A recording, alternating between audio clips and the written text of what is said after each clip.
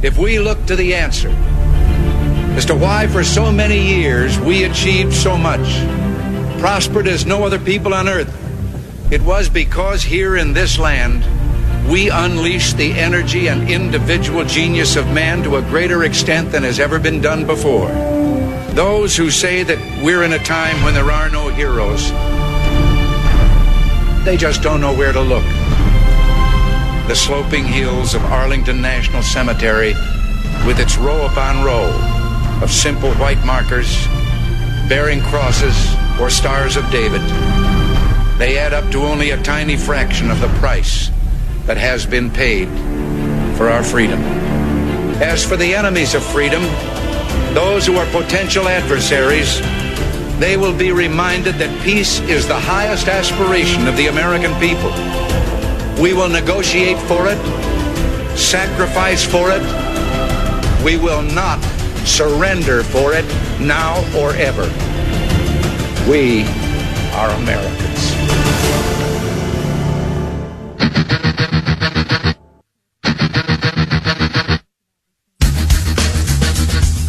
This is the Bob Frantz Authority on AM 1420. The Answer. Yes, indeed it is, and a good morning to you. Thank you for being with us as we get rolling at 7 minutes after the hour of 9 o'clock on this Thursday, the 11th morning of the 6th month of the year of our Lord, 2020. We are loaded today with very important guests, going to talk about a lot of very important subjects. Coming up first at 9:35, we will be talking with John Hayward. He is the Breitbart National Security Deputy Editor, and he's going to talk to us about, well, what we're seeing play out before our eyes. Democrats embracing the 4 stages of ideological subversion. And that is what's happening. They are subverting our Constitution. They are subverting our healthy, liberty-based republic with all kinds of things that our founding fathers, of course, never would have approved of. They are literally trying to undo the Constitution. Subversion is very, very plain to see when you look at it carefully. John Hayward has, and he'll join us at 9:35 to talk about it. Coming up at 10:10, since it is Thursday, Dr. Everett Piper will be here. And I'm very much looking forward to talking to Dr. Piper about the attack on faith that has kind of coincided, if you will, with this new ideological subversion. That's right. There is a little bit of symbiosis here between our first two guests, even though they don't know one another. So we're looking forward to that with Dr. Piper. And then coming up at 10:35, Patrick Wood, Executive Director of Citizens for Free Speech, will join us to talk about what we are going to talk about now at the top of the show. Free speech. It is beyond being under attack.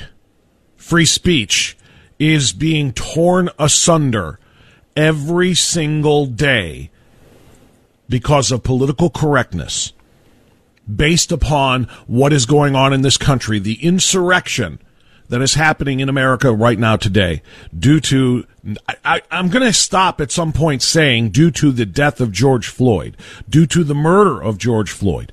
And yes, he was murdered. Nobody is arguing that. Nobody is defending that. No one is disputing the horrendous treatment of George Floyd. But the idea that means that the United States of America is indeed a racist nation is just insane. The idea that means that the policing in the United States is systemically racist is beyond insane. So George Floyd's murder prompted what has prompted this. So I just want to be clear. There are steps here, right? George Floyd was murdered. That prompted riots. The riots prompted the insurrection that's going on right now. And oh yes, it is insurrection.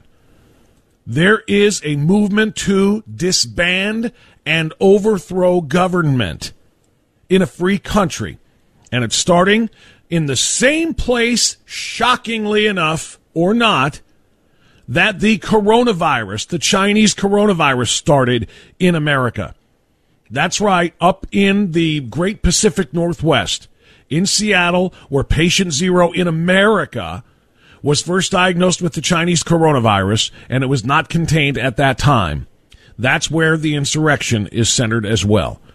In Seattle, a 7-block area of the city has been cordoned off by anarchists, by Antifa, by Black Lives Matter, by just about every terrorist organization domestically that you can think of. and they have issued a list of demands, among them that the far, far left mayor of Seattle, Washington, resign or be thrown out of office because she isn't in agreement that they need to abolish the Seattle Police Department. That's among a whole list of other things. But a city council member, a far left, isn't it funny how almost every single thing that happens negatively in this country can be preceded by a person on the far left did X, Y, Z, or whatever the case might be to make this happen. But a far left city councilman actually kind of unlocked the gates, if you will, to allow it was very well organized and planned, to allow throngs of anarchists to overtake the state capitol, or not the state capitol, excuse me, but the city council in Seattle, Washington. And it is truly an insurrection. They have crossed off the name of, or they crossed off the names of buildings. Even the police department, it now says the People's Department. The police are gone. And by the way, the police surrendered the precinct in that 7-block radius. They surrendered it peacefully. They didn't even fight. They didn't even fight to stop an unbelievably lawless group of anarchists from taking over their precinct. I mean, they just surrendered. We have neutered police officers, at least in one city and state, and because this has been successful, what will be the second city to fall? It's kind of like, the sacking of Rome or something, or the sacking of a city in a war. They literally have taken over a portion of that city, a large portion of that city, and met no resistance. How long before that has to be recaptured, and when it does, how much blood is going to be shed? So that's what's going on in Seattle, Washington, and we'll talk more about that as we go. Literally an attempt to usurp power from the actual elected government, and they are, what it reminds me of? Anybody who remembers reading in junior high or in high school, Lord of the Flies, it's kind of like that. They have set up, the children have taken over and set up their own government. And, of course, that is going to be just fine until there's a disagreement upon how to run it and who is in charge of it. And that's when, much like in the book, the chaos will ensue and blood will be spilled. A lot of blood is going to be spilled in Seattle, Washington. All right. So that insurrection is going on, and it's in large part being brought on by the death of free speech in America. There is an organization in Great Britain called the Free Speech Union, and they have put together a Twitter thread of no less than 21 examples of people being fired or being punished in some way for not saying the right things about Black Lives Matter or about the movement in America.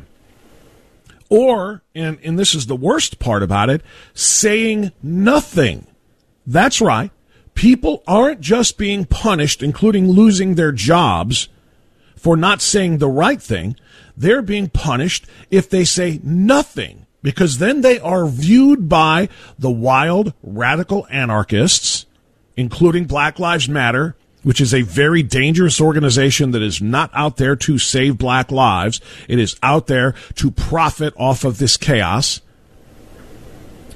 But if you don't say anything, according to them, then you are complicit in the violence because you didn't speak out against it loudly enough.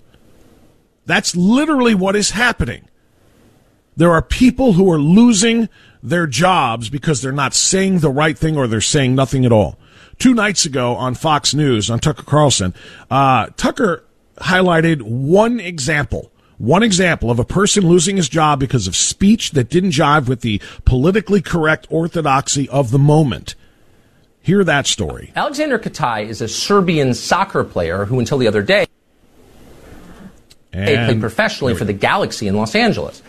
Last week, Katai's wife posted criticism online of the looters she was watching wreck Minneapolis. A lot of people felt that way. Katai's wife wrote in Serbian, which she speaks, and yet someone noticed them anyway and then attacked her for writing them. She deleted the post very quickly, but it was too late. Now, we should be clear. that her husband, the soccer player, may not even have known that she wrote the posts. His wife was in Chicago when she wrote them. He was practicing with his team in Los Angeles. But it didn't matter. Protesters dutifully arrived at the stadium to call for his firing. So the management of the LA Galaxy forced Katai to apologize for his wife and then to denounce her. Denounce his own wife. Then they made him endorse Black Lives Matter, which he did, and then they fired him anyway, and then they attacked him on his way out. That's one small example of a list that I'm going to share with you after this timeout of 21 examples of people in America. This is a Serbian, but who plays for the Los Angeles Galaxy, so he lives in America. And you heard the story. His wife posted something that was critical of the looters, and that means that she is racist, and that means that she is not down with the cause of Black Lives Matter. And so since she is irrelevant, her husband's employer, the Los Angeles Galaxy, held him responsible for her lack of wokeness. And you heard the rest. Fired him, made him denounce his wife, made him apologize for something she wrote, which, by the way, shouldn't have been apologized for at all, because you should be critical of looting. It's a crime. It's a violent crime that hurts a lot of people. A lot of people are damaged when looting and destruction of stores happens. But they made him apologize for her actions, made him denounce her publicly, made him profess his support for Black Lives Matter publicly, and then once he did all those things, fired him anyway. He was canceled. He's a victim of the cancel culture that the left has put in place in this country, which is part of the insurrection that we are seeing in Seattle right now. I've got a lot more on this for you coming up on AM 1420 The Answer.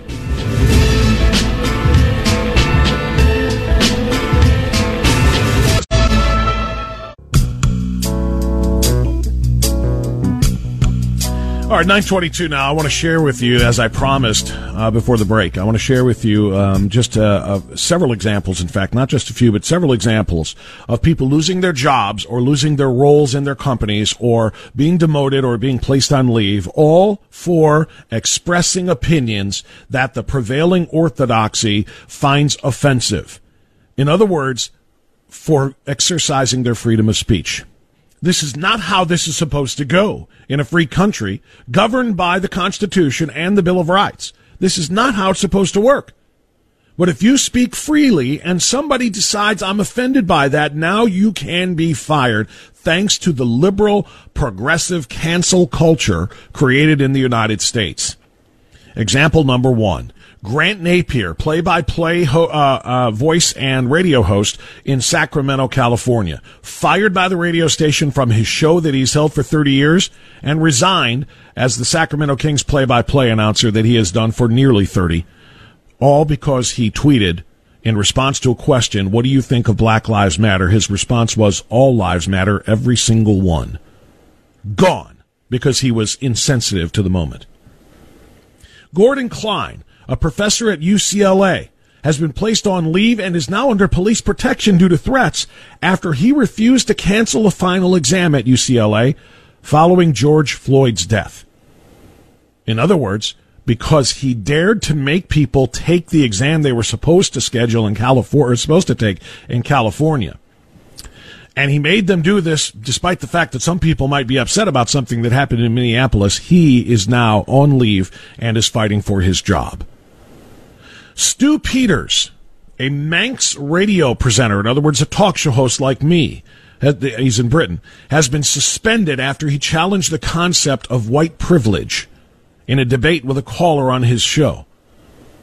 And that's a debatable issue, of course. It's been debated online and on radio for a long time. Now you get fired for having the debate, at least if you're on the wrong side of it.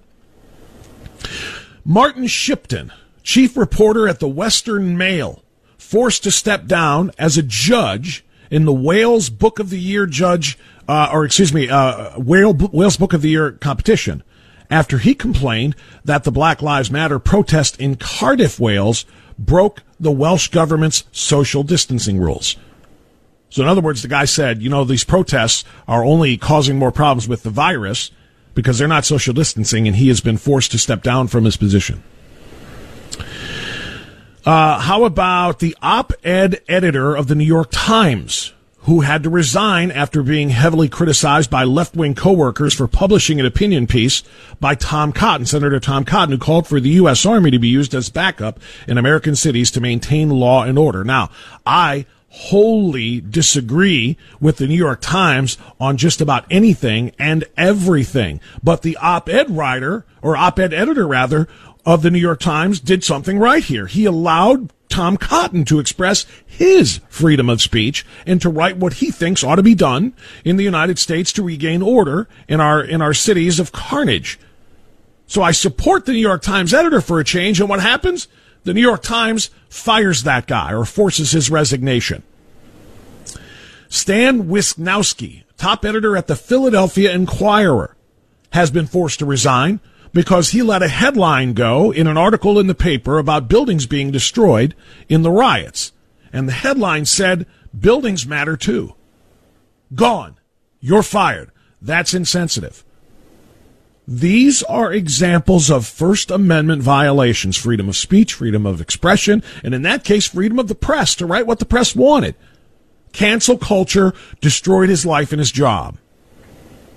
And by the way, buildings matter too is a pretty good headline, because it's not the building, of course, that we're talking about. It is the scores of people, when buildings are destroyed and businesses are destroyed, that work for these businesses and in those buildings, who are now forced to go on unemployment and seek assistance from the state because their jobs have been taken away from them due to the looting, the rioting, the vandalism, the destruction, the smashing, the arson. He's right. Buildings do matter because they matter to people. He got fired. Hundreds of poets are calling for the president of the U.S. Poetry Foundation, something I'm not terribly familiar with, to be fired because its statement last week said it stands in solidarity with the black community and denounces injustice and systemic racism. But it didn't go far enough. You understand that? This is what I was talking about in the open.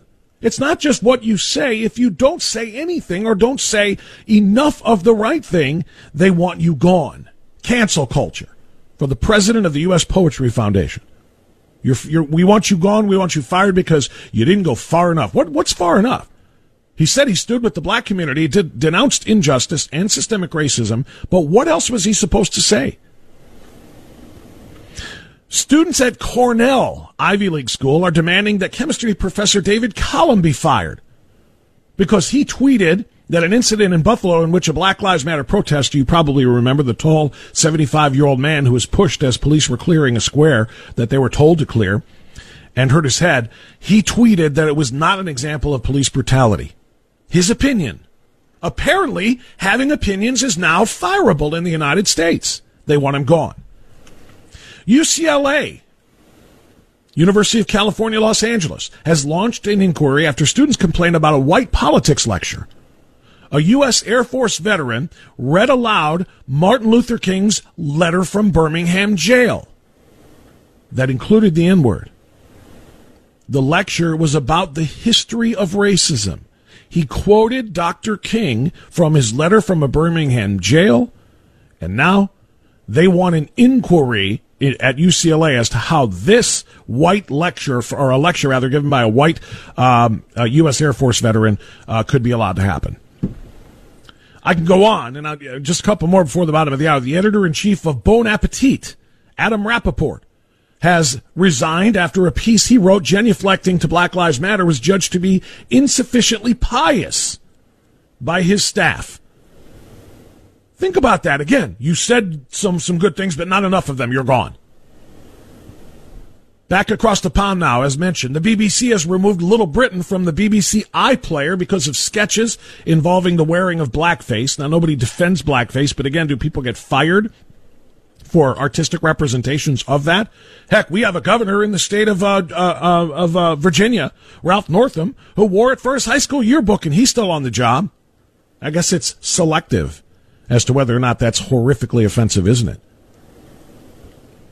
Dee Wynn fired from MTV's The Challenge after posting online, "People die every blanking day," end quote, in response to a Black Lives Matter protest. Of course, that's fact, and more people died during the protests. You point that out, though, you're fired. Claudia Eller, editor-in-chief of Variety magazine, has been forced to take administrative leave after snapping back when a person of color criticized her self-flagellating article about the lack of diversity at Variety for being insufficiently pious. Again, somebody saying what is believed to be the right thing in the cancel culture, but not going far enough.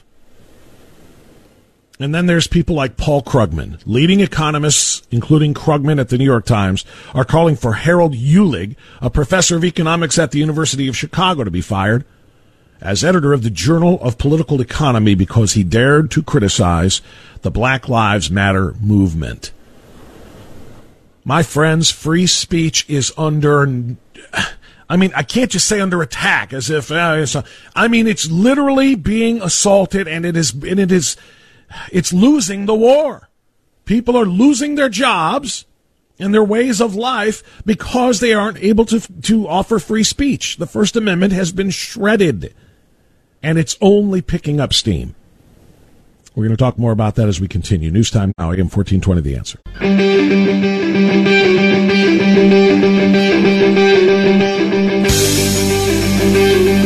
All right, 9:36, we continue, AM 1420, The Answer. Thanks for being with us this morning. Progressive ideology always rests on a conviction that the current regressive system is comprehensively unjust and must be destroyed by exploiting its weaknesses.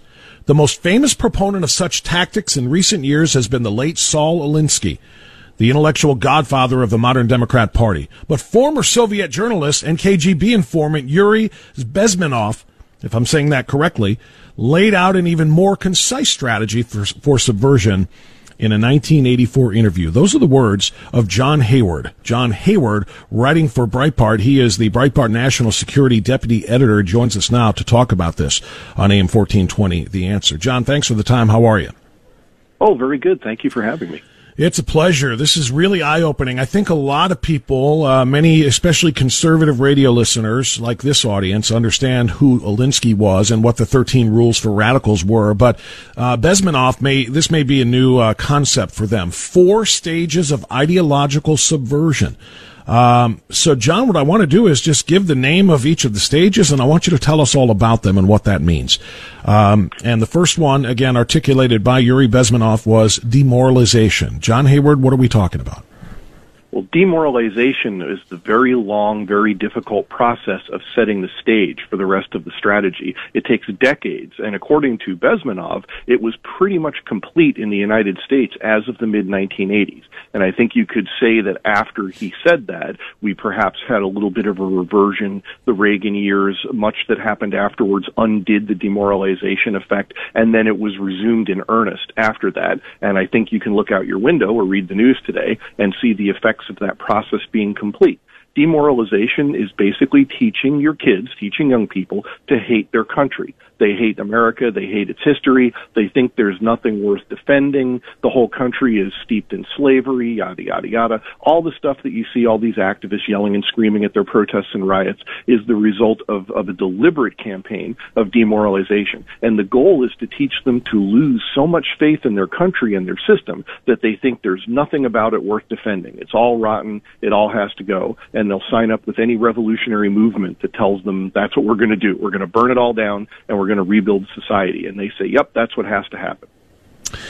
John, in your piece for Breitbart on this, you point out the 1619 Project. You highlight that. And it's funny, I was watching an interview last night with Spike Lee, who's wearing a 1619 cap, and he and several others in the BLM movement are championing the New York Times profile, and they argue that 1619 was the actual year, the arrival of black slaves in North America. That was the actual birth of America, and that the Revolutionary War that we all know as the birth of America wasn't fought for liberty from England. It was fought to preserve slavery. It's been debunked by noted historians all over the country, and maybe beyond that. But is that not what we're talking about? Teaching kids, and this is being taught, by the way, to New York school children. The moment this came out, the 1619 Project, what would do a better job of making young people hate their country than to actually convince them their country was created to preserve the horrors of slavery? Exactly right. The 1619 Project is pure weaponized demoralization. It's not true. The author admitted it's not true after historians tore it to pieces, but they still teach it to your kids in school. because the important thing is for your kids to learn to hate the country and think it's all garbage and the whole country's been evil from the get-go, and it was evil hundreds of years before the Revolutionary War was fought, and it all has to be torn down. The whole old order and everybody in it has to go. That's what a demoralized population looks like. We're talking about the 4 stages of ideological subversion, highlighted by John Hayward at Breitbart, but championed by Russian journalist Yuri Bezmenov back in 1984. Stage 2 is destabilization. Tell us about that. Well, if demoralization means teaching the kids to hate the country and raising a generation that doesn't like their own history, then destabilization is when you lose faith in one another. That's when the population is taught to hate each other, to mistrust each other, to see everybody else as a predator, you're a victim, everybody's out to get you, and only by organizing politically and fighting for your little tribe can you have any hope of success, of prevailing. And that, again, is what you see outside your window right now. This is the destabilization ethic, that you can only riot, that you have to burn down cities and stage protest marches and be a victim and yell that everybody's out to get you. And only by political triumph can you possibly hope to secure and safeguard your interests. You don't trust your neighbor anymore. You hate those guys. They hate you. You think they hate you. They're out to get you. Everybody's out to get everybody else. That is an atmosphere of destabilization. And if you wanted to come up with one modern slogan that would encompass pure weaponized destabilization, it would be abolish the police.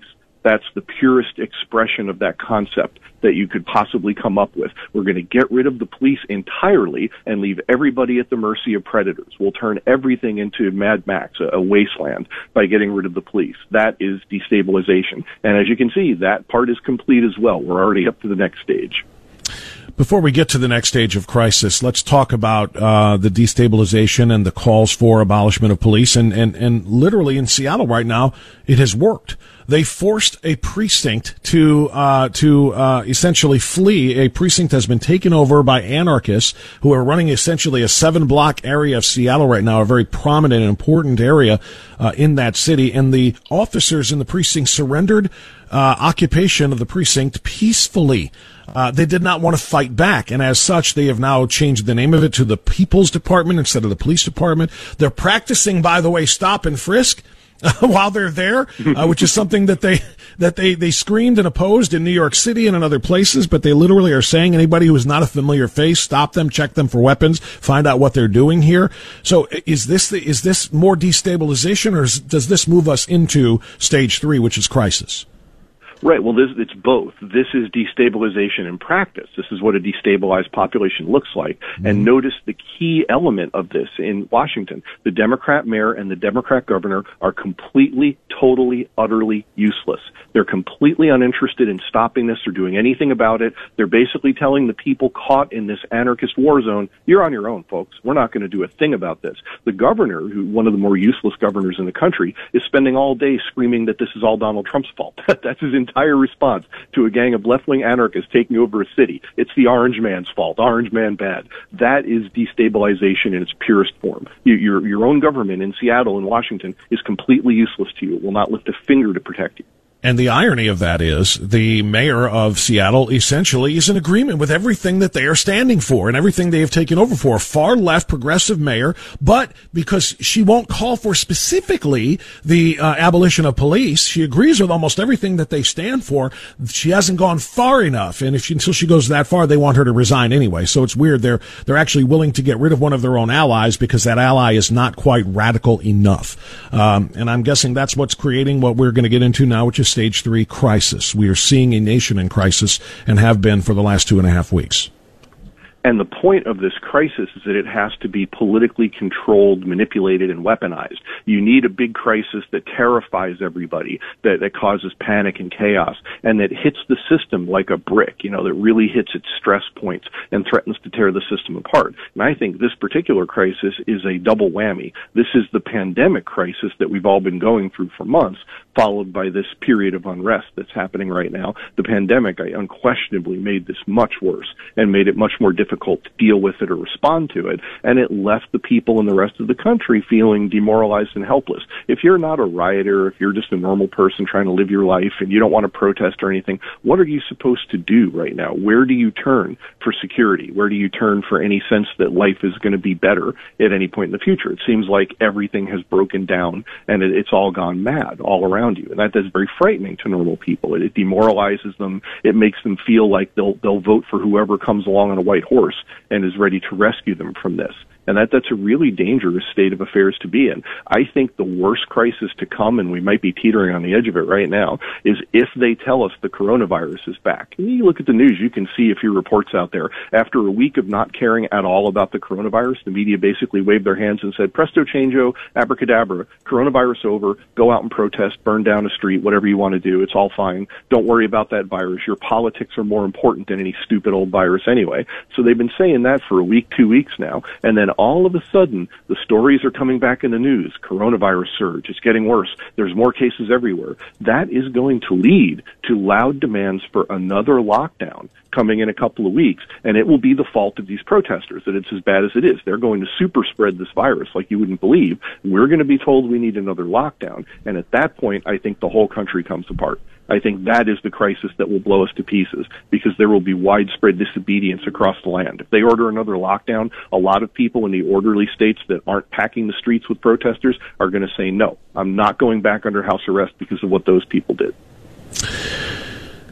Of course, those states will still be impacted by the states that do because of travel, interstate travel or interstate travel, and business that can't be conducted by states that are essentially shut down and businesses that are shut down. We're talking to John Hayward, and before we get to stage 4, John, I want to talk about the coronavirus spike that is coming. It will be because of the protesters, but they will not blame the protesters. And what they will blame is what President Trump has just announced. The rallies start again next week. He's going to have one in Tulsa. I think he's got 4 or 5 of his campaign rallies scheduled, or they're going to be there, and they're going to be shoulder to shoulder, and they're going to be screaming, make America great again and keep America great. And suddenly the coronavirus is a threat again. It's not a threat as long as you're protesting systemic racism in America, but it's going to be a threat if you get together with Donald Trump and his friends. It's a perfect example of a crisis making instability so much worse. When they do that, a lot of people are going to say, we don't trust the experts anymore. You guys actually signed letters, hundreds of epidemiologists signed letters that said, don't worry about that stupid little virus. Go out and have your Black Lives Matter protest. So nobody trusts them anymore. Everybody knows they're political actors, not scientists, so nobody's going to trust whatever they say. And then people who want to attend a Trump rally will say, oh, this is ridiculous. You can't suddenly come back and invoke the coronavirus to tell us we can't have a peaceful rally while you said it was okay to go out and have a violent riot. You know, they're going to deeply resent that and view it as an attempt to oppress them. And if there really is a new wave of coronavirus brewing out there and it really does get worse, it's going to be impossible to control it. That's the purest example of what Bezmenov was talking about, the KGB's plan to destroy a society with a crisis. We're not quite to the fatal crisis yet, but it's right around the corner if we have another coronavirus wave. John Hayward is our guest. John Hayward is the Breitbart National Security, and I'm sorry, I'm flicking on the full title again. Apologies for that. Hold the music for just a second, if you would, Andrew, because I want to get the last point of this in, or the last stage, rather, that John has been talking about, and that is normalization. At what point are we supposed to accept what is going on right now, all of the stages that you just mentioned, and accept this as the new normal in America?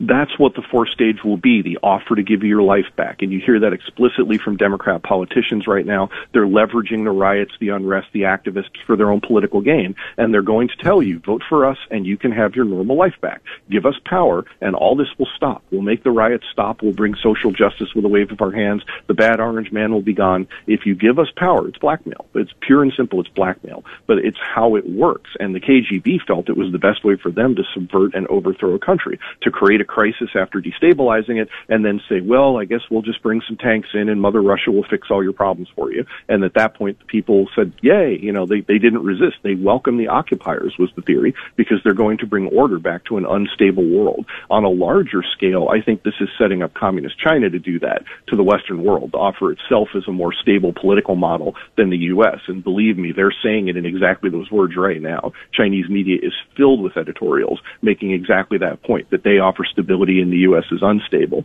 But for you and me, for us domestically, the offer is going to be vote Democrat and we will make the horror end. And if you don't vote Democrat, this goes on. That is going to be the way that you're told to vote in November. John, Yuri Bezmenov is dead, died in the 90s, I think. So he's not running this. I don't know that Putin is running this, even though this is, Russian ideological subversion. Who's running this? Who's the we that's capitalizing and forcing us into these four stages? Well, they're proteges, of course. The American left, the academic left, the thought leaders of the Democrat Party are the ones running this.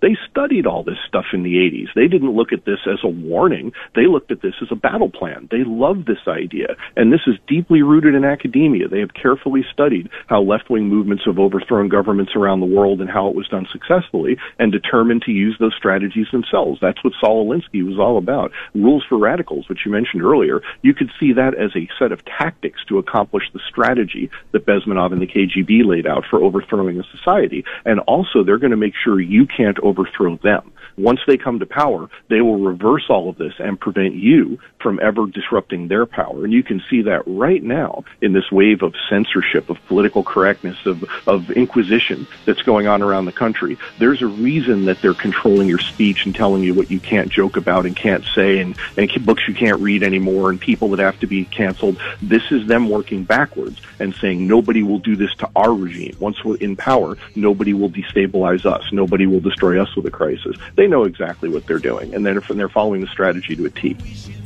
It's so important for all Americans to learn the strategy, understand what is happening to them so that they can push back against it. Again, it's at Breitbart.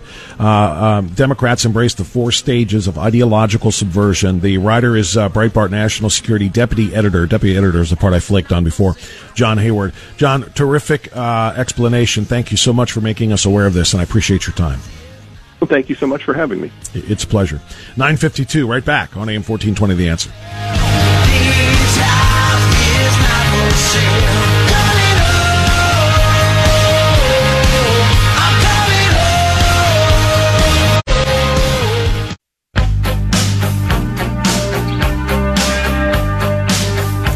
$9:56 now. We continue on AM 1420, The Answer. Thanks again to John Hayward. Don't forget, coming up at 10:10, Dr. Everett Piper will be with us. Our normal Monday guest is Congressman Jim Jordan. Yesterday, he had a very, very important job to do, as he was, of course, as the ranking member of the Judiciary in the House committee that was hearing discussion of policing in America, race in America, and had all kinds of important guests, including Pastor Darrell Scott from Cleveland. But Congressman Jordan made a very impassioned speech about the insanity of defunding police because of the actions of a police officer who's facing murder charges in Minneapolis. The people of this great country, you know what else they understand? You know what else they get? They understand that there is a big difference between peaceful protest and rioting. There is a big difference between peaceful protest and looting. There is a big difference between peaceful protest and violence and attacking innocent people. And there is certainly a big difference between peaceful protest and killing police officers. You know what else they get? You know what else the American people fully understand? They know, as the chairman said, the vast, vast majority of law enforcement officers are responsible, hardworking, heroic first responders. They're the officers who protect the Capitol, who protect us every single day. They're the officers who rushed into the Twin Towers on 9/11. They're the officers in every one of our neighborhoods, in every one of our communities, every day, every night, every shift they work, who put their lives on the line to keep our communities safe. And guess what Americans also get? Guess what else they understand? They know it is pure insanity to defund the police. And the fact that my Democrat colleagues won't speak out against this crazy policy is just that frightening. Think about what we've heard in the last few weeks heard the mayors of our two largest cities. Mayor Garcetti said he wants to defund the police. The mayor of New York says he wants to defund the police. The city council in Minneapolis, the veto-proof majority, says they want to defund the police and abolish the department. This Congress started off with the Democrats, folks on the left saying we should abolish ICE, then moved to we should abolish the entire Department of Homeland Security, and now they're talking about abolishing the police. This is wrong, and the American people know it's wrong. We should honor the memory of George Floyd and work hard so that nothing like it ever happens again. And we should honor the memory of Dave Patrick Underwood and work hard so that nothing like that ever happens again. A week and a half ago, our mission was clearly stated. 11 days ago in Florida, the President of the United States clearly stated what our mission should be. President Trump said this: I stand before you. And we have to cut it there, unfortunately, because of time. But that's Congressman Jim Jordan yesterday speaking before this House panel as they discuss police brutality and policing in America, and the calls by the far left to indeed defund, if not flat out abolish the police. You take that argument and apply it to what we just heard from our guest about the way to deconstruct a society, a free society, about the manners process used to ideologically subvert a free country. And you will see some of those elements right there. It is part of the demoralization and the destabilization, taking advantage of a crisis, and then, yes, making that the new normalization. Dr. Everett Piper joins us next, right here.